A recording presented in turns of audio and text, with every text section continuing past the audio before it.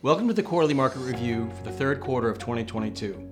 Each of the benchmark indices lost value in the third quarter. Investors were confronted with soaring inflation, a hawkish response from the Fed Reserve, the Russian-Ukraine war, and the growing recessionary fears. Stocks began the quarter on an uptick in July as investors saw a glimmer of hope that inflationary pressures were easing.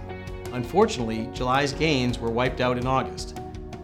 September saw stocks sink further.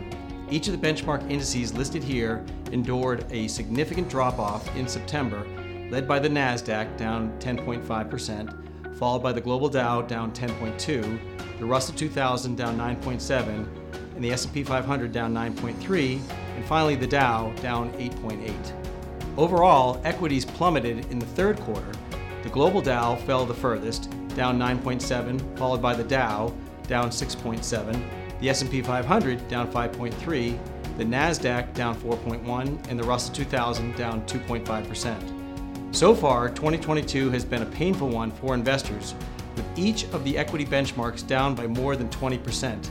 The tech-heavy Nasdaq has consistently led the declines, followed by the Russell 2000, the S&P 500, the Global Dow, and finally the Dow. You shouldn't rely on this information as financial advice.